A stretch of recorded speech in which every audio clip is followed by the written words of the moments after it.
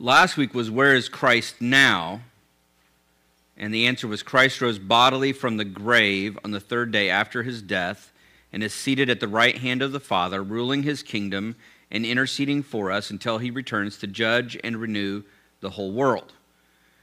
But I remember us doing a lot of talk about why the resurrection is important. At least that was a question I think that Paul asked. The question this week, question 50, is what does Christ's resurrection mean for us? And so when I sat down to start looking at this, I thought, I feel like we've kind of talked about this already. And there is some overlap between last week, this week, and next week is about the ascension. And I think there's some overlap in all three of these. The question is, what does Christ's resurrection mean for us? The answer is Christ triumphed over sin and death by being physically resurrected so that all who trust in him are raised to new life in this world and to everlasting life in the world to come. Just as we will one day be resurrected, so this world will one day be restored.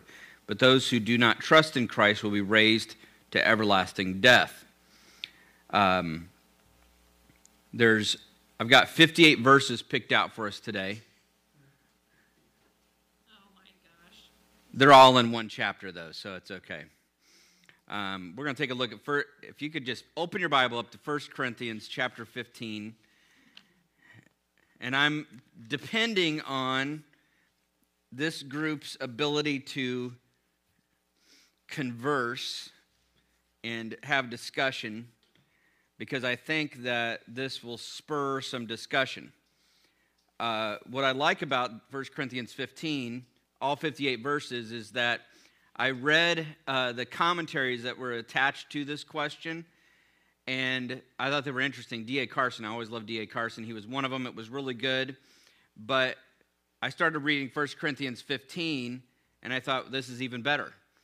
And 1 Corinthians 15 reads more. I think there's some passages it feels like there's so much condensed, but 1 Corinthians 15, I feel like Paul's just talking about this topic and presenting some arguments. And it's actually super interesting just to read. There's a deer right outside the window. A deer. It was a deer. It wasn't just a squirrel. If it was a squirrel, I wouldn't have stopped. Sorry. There was a Wednesday night way back, Charity probably remembers this, where we were sitting in this little foyer out here, and like 3 deer walked through the parking lot. Were you here when that happened? That was distracting. Yeah. One more sidetrack. It's okay. Are you sad? You know that. He said lunch, and then Maggie was upset. Well, that deer's name was Bambi, and so. But your dad likes to call it veal parmesan. Okay, I'm sorry.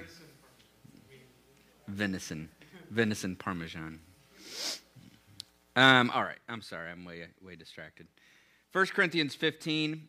I would like to read through this. I'm going to pause at certain points and opt in for some discussion time.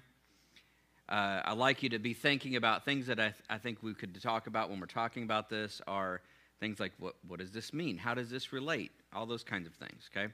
So I'm going to read the first 11 verses, and then we'll pause for our first little discussion point. 1 Corinthians 15. Now I would remind you, brothers, of the gospel I preached to you, which you received, in which you stand, and by which you are being saved, if you hold fast to the word I preached to you, unless you believed in vain. For I delivered to you as of first importance what I also received, that Christ died for our sins in accordance with the Scriptures, that he was buried, that he was raised on the third day in accordance with the Scriptures, which Paul talked a little bit about last week, and that he appeared to Cephas, that's Peter, then to the 12. Then he appeared to more than 500 brothers at one time, most of whom are still alive, if you want to talk to them, I think is the point, though some have fallen asleep. Then he appeared to James, then to all the apostles. Last of all, as one untimely born, he appeared also to me. For I am the least of the apostles, unworthy to be called an apostle, because I persecuted the church of God. But by the grace of God, I am what I am. And I have a hard time not saying that in Popeye voice. And his grace toward me was not in vain. On the contrary, I worked harder than any of them, though it was not I, but the grace of God that is with me. Whether then it was I or they, so we preach, and so you believed. All right, so first, opt in for some discussion. When you hear that, what are some things that come to your mind right off the bat? Forget the question about the resurrection, just in general. When you read this, what are some things that come to your mind? Anything? I'll tell you what came to my mind. Dr. Ciancio, right? Just this, like Paul's writing this at a time, and he says there's still people alive that saw him. There was a group of 500 at one time. Like, this is not something that we're just trying to convince you of. Feel free to ask around. This whole first part came to my mind when I thought about that, was Dr. Ciancio talking about the validity of this resurrection. That's going to become even more important here in this next little part. Anybody else thoughts on this first part? We're just getting started. It's okay. And don't let me down. I was expecting some conversation, but that's okay. It's going to get more interesting. 12 to 19, I'm going to read next. So, now, I love this because my math teacher brain loves logical argumentation, okay? And so there's a little bit of logical argumentation going on here. Now, if Christ is proclaimed as raised from the dead, which he was just talking about, this is what we're proclaiming to everybody. This is what we proclaim in the world today. Christ has been raised from the dead. There's this Christ, he's been raised. How can some of you say that there is no resurrection of the dead? Which I don't think most of us are dealing with that, but that was an issue. There's no resurrection. But then listen to the argument. But if there is no resurrection of the dead, then not even Christ has been raised. And if Christ has not been raised, then our preaching is in vain, and your faith is in vain. We're even found to be misrepresenting God, because we testified about God that he raised Christ, whom he did not raise, if it is true that the dead are not raised. For if the dead are not raised, not even Christ has been raised. And if Christ has not been raised, your faith is futile, and you are still in your sins. Then those who have fallen asleep in Christ have perished. If in Christ we have hope in this life only, we are of all people most to be pitied. Now, in his argumentation for the resurrection, the first chunk was witnesses. But now he's doing something a little bit different. If this isn't true, if we're proclaiming this, if it's not true, what are a couple things that you see in there? If the resurrection wasn't an actual real event, Paul says, hey, if this isn't true, then what are a couple things that he mentioned in there? I should have asked that question before I read it. That way you could be preparing. That's one definitely, right? Previous Christians, those who have fallen asleep, they're perished, they're gone. Okay? You guys see anything else in there? If Christ? You're still, that's interesting. You're still in your sin. When I think about this question, the resurrection, one of the things that comes up is this idea of vindication, that it was approved and accepted by God. Who was here when Herb Hunter preached, the missionary Herb Hunter preached on Easter? Who was in here? Does anybody remember that? I thought that of all the explanations of why the resurrection was so important, that one topped the cake for me. I've just never really thought about it in those terms. For those of you that do remember, somebody tell me, what do you remember about that? What was an important reason why Christ was resurrected? How did that validate or vindicate? Oh, come on.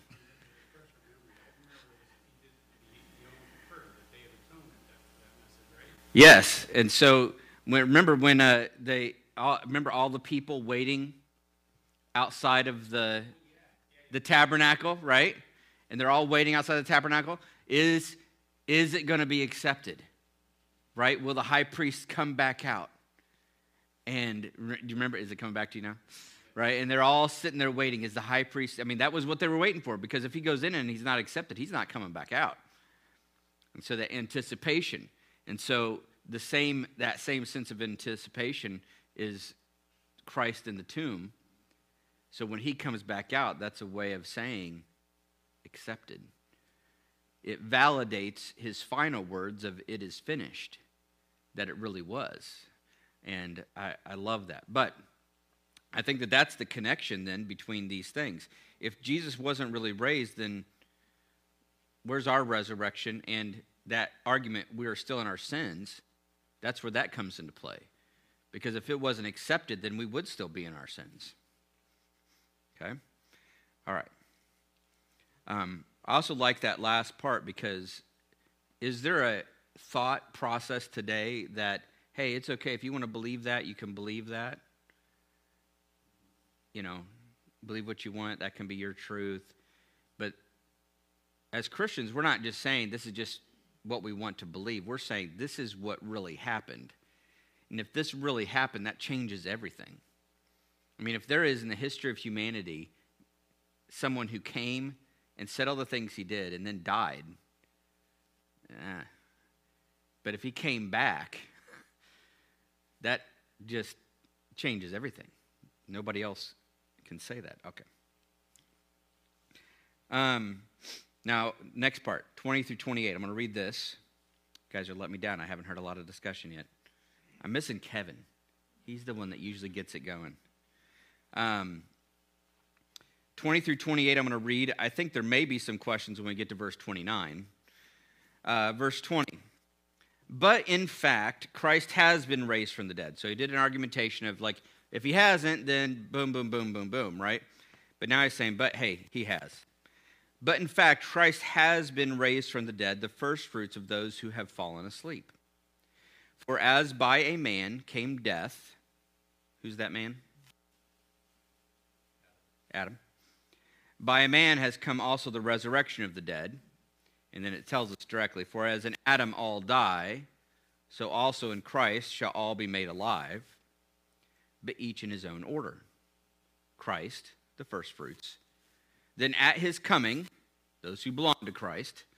Okay, so we're getting a little bit of order of something that's going to happen here, right? So the order, Christ, the first fruits.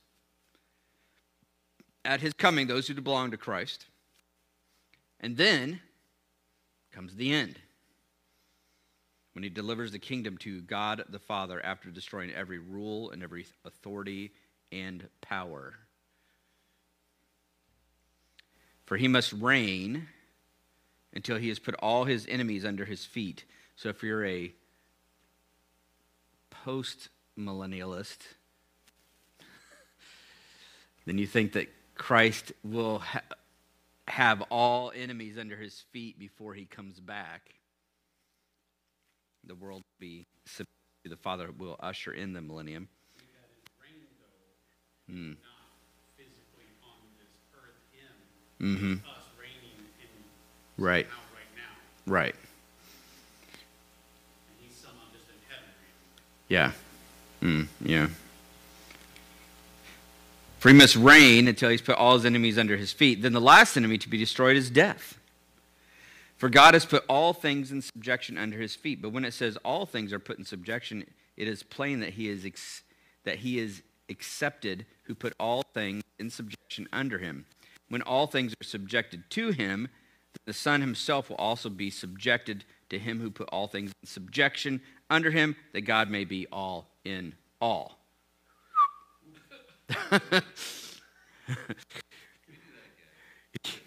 Yeah. Paul, hold up. Okay. Yeah, I feel, see, now if I had this thing set up, I could have a little thing, and this is subjection to him, subjection.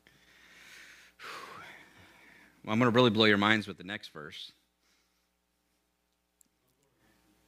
Oh, I want to. I want to confuse everybody even more.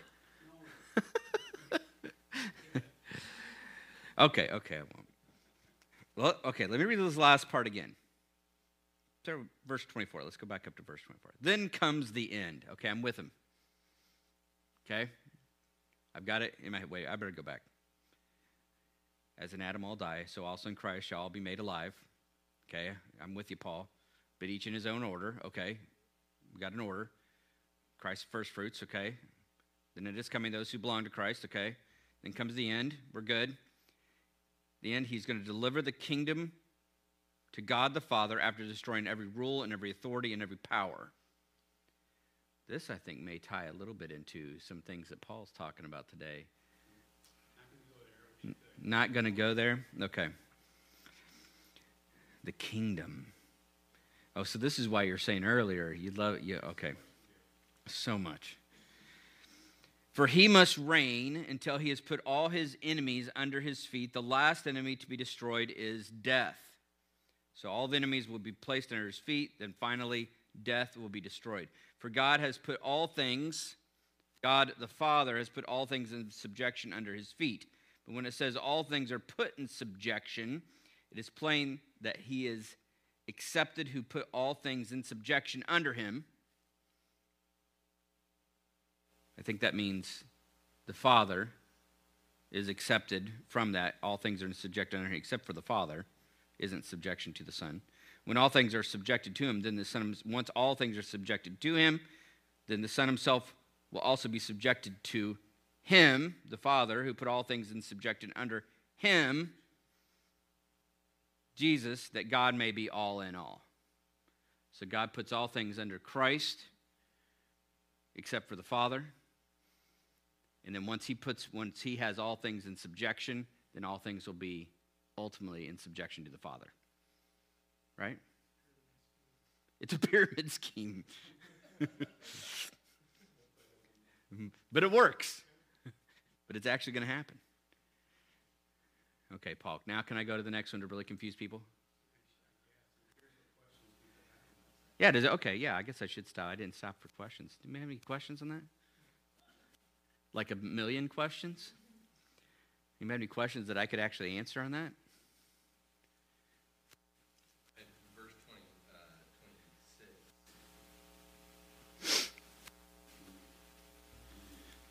26. The whole verse. You know, and this is why I threw in that comment about different end views. The order here I find confusing. Exactly at what point is what going to happen when? I mean, I think we're all in agreement that we're all in agreement where we're at here. Christ is reigning at the right hand of the Father. And we're all in agreement about at some point in the future, everything is going to be made new heaven, new earth. We're going to be made new. Death has been, but the playing out of, okay, so he's going to put everything in, he's going to defeat all of his enemies, and then it finally is going to defeat death. Then he hands it to the Father. But then earlier he had said the end comes. So, right? Then comes the end. But he says after destroying. So then, Oh, that's true. then comes the end. He delivers. So then Destroying every rule. so this is the end. And in the verse 25 is a 4. So he's saying, okay, in order for that to happen, he must reign until then. Yeah. So Andrew, were you going to explain this to us? No, it was a question.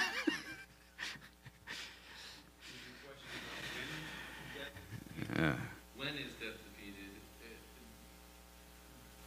I guess the bigger question, I feel like I understand that, but encompass the definition of that term. Using death. Is it the frailty of the human form? Is it separation from God?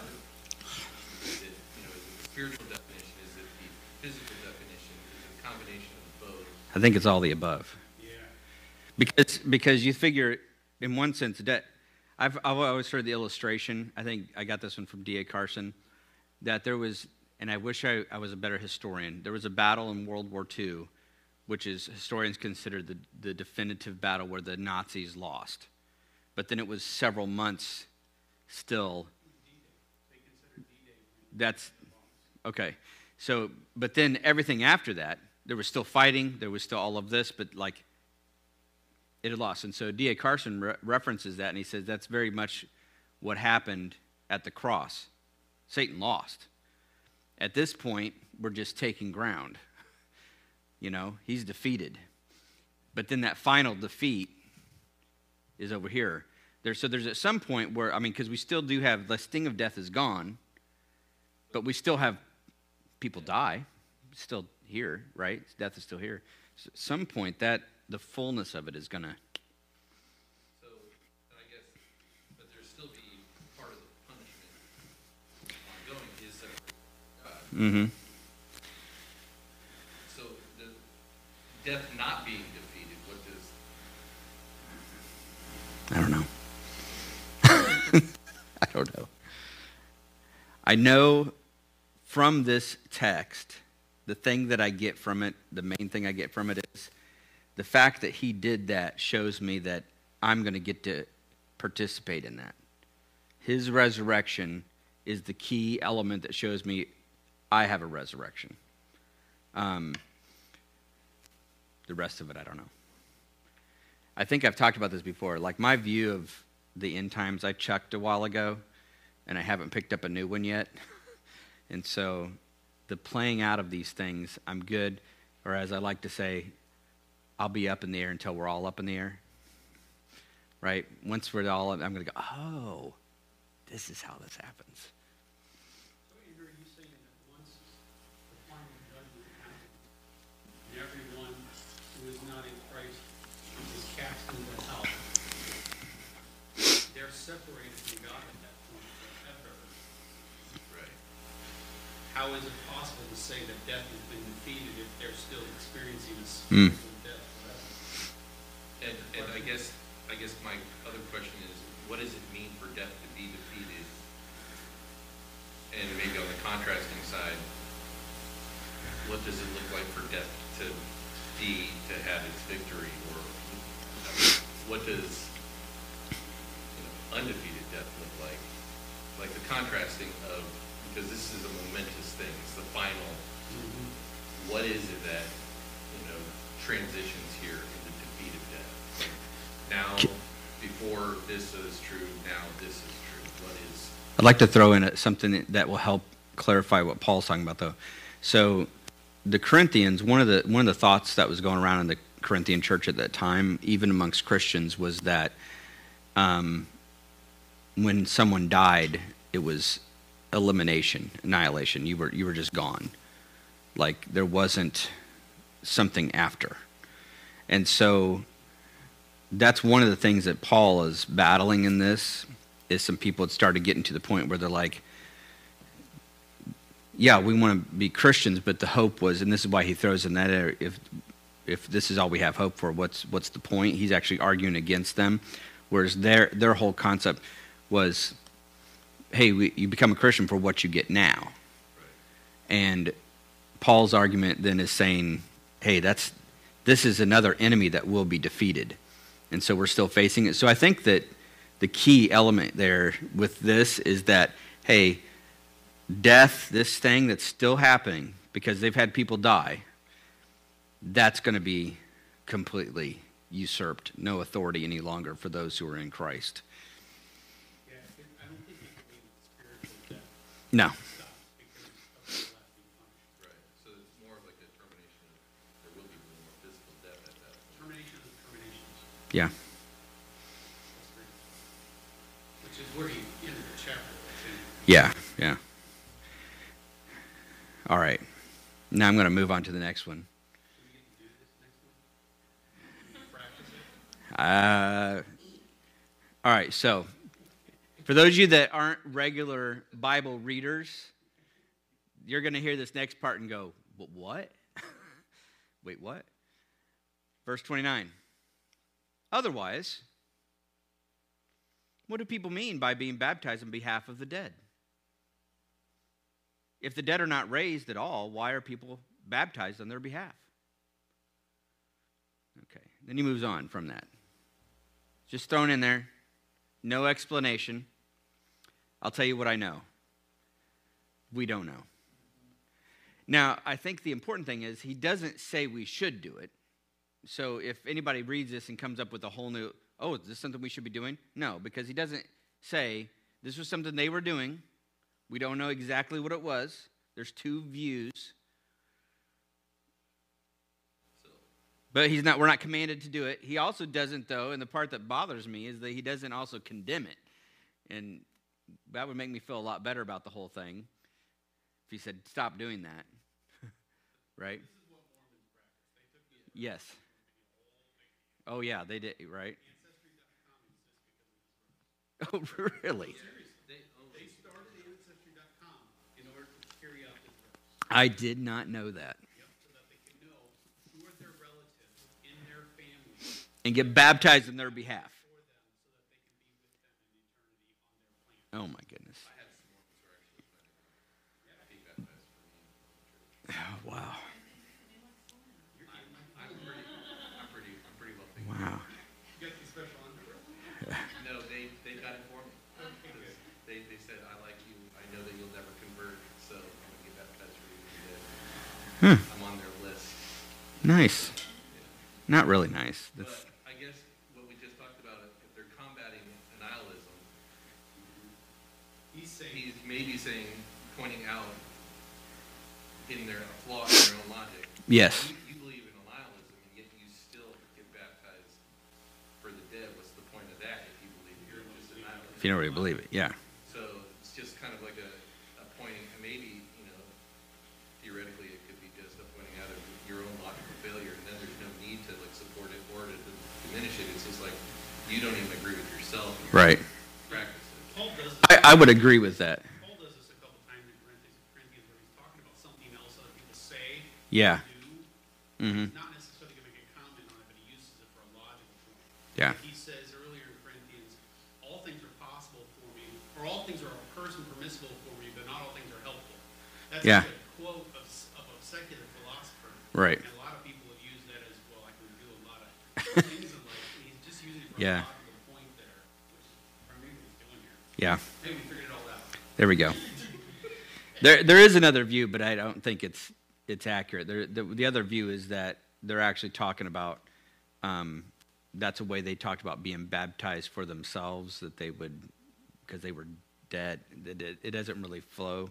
So, all right. But then he moves on to a different argument then. Okay, well, if that doesn't defeat their thought process, how about this one? Why are we in danger every hour? Why am I risking my neck? Right? Why am I risking my neck? Why are we in danger every hour?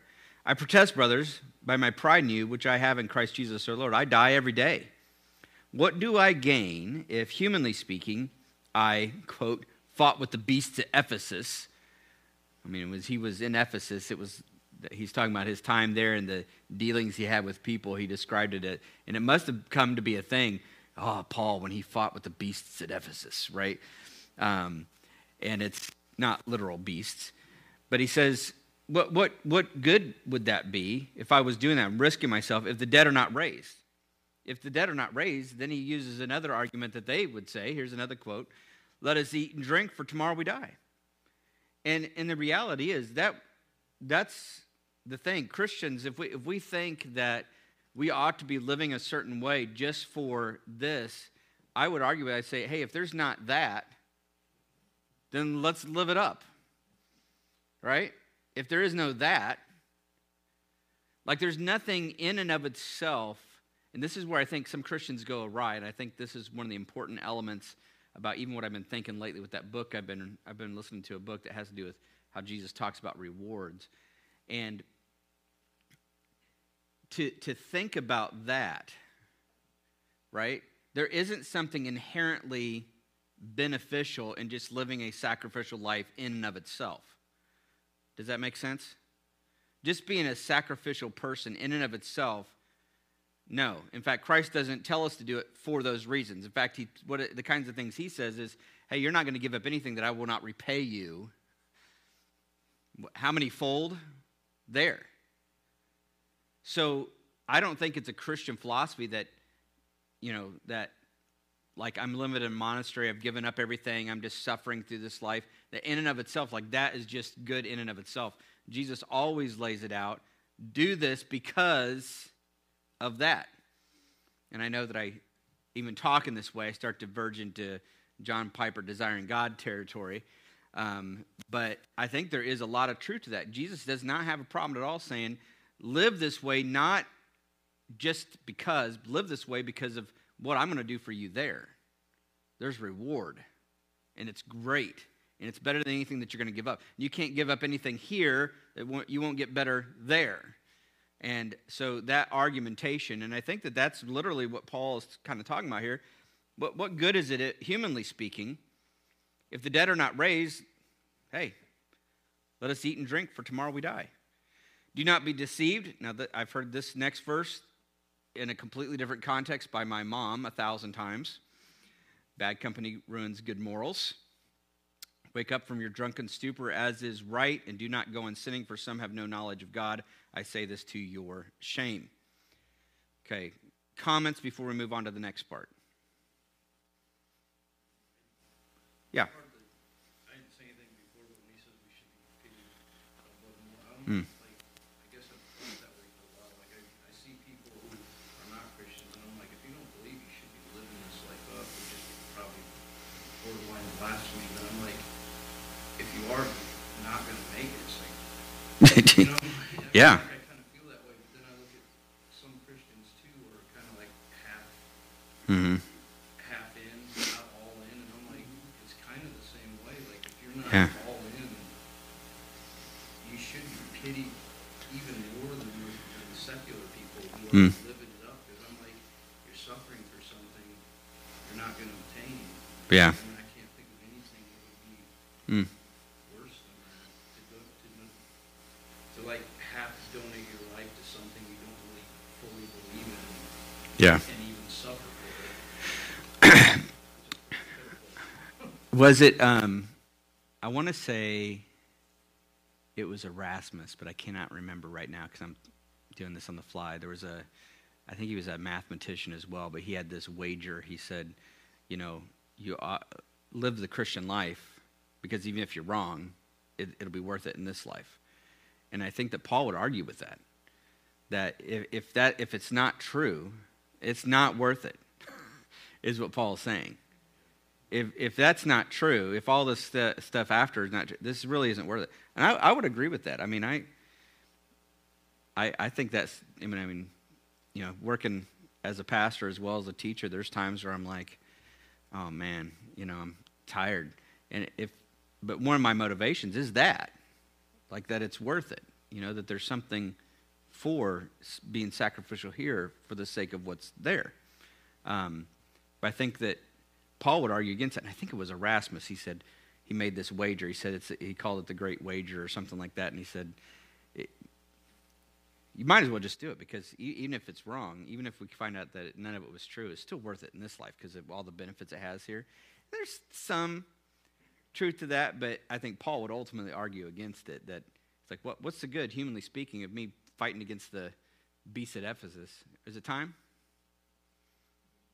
Okay. All right. Well, let me. Oh my gosh, I'm not even close.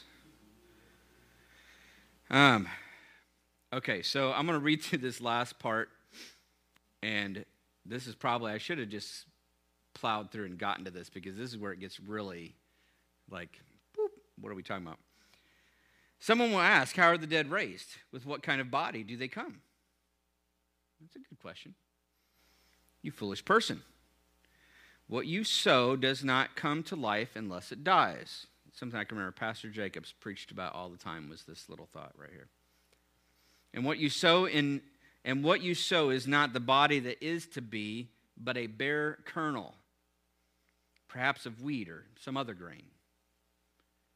But God gives it a body as he has chosen, to each kind of seed its own body. Okay? Not all flesh is the same.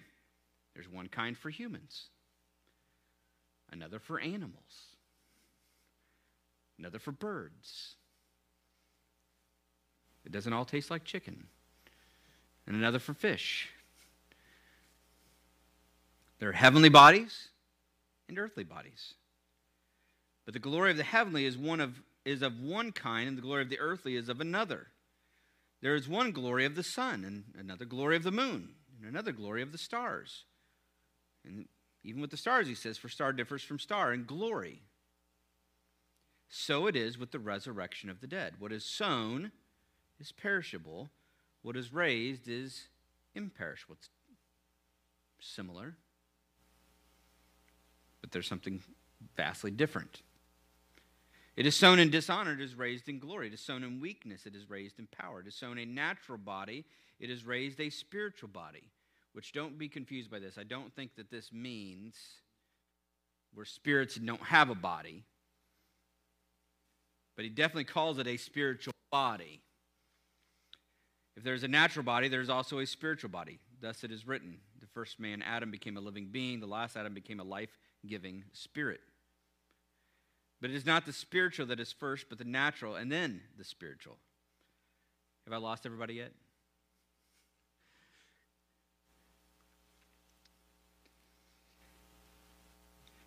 The first man was from the earth, a man of dust.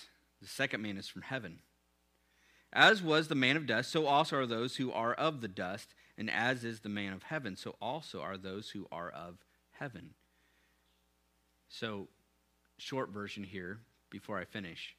What we see in Christ and his resurrection body is what it will be like for us.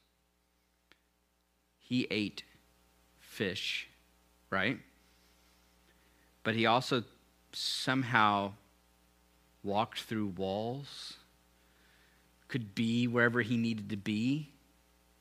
That would be great, wouldn't it? I need to be in Jerusalem. Poof, there I am. I'm kind of hoping that's the way it'll be. But I can still go, fried fish. Oh. I lost my place.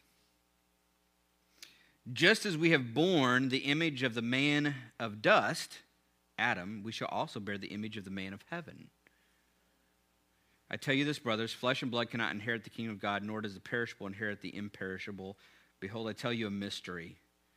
We shall not all sleep, but we shall be changed. In a moment, in the twinkling of an eye, at the last trumpet, for the trumpet will sound, and the dead will be raised imperishable, and we shall be changed.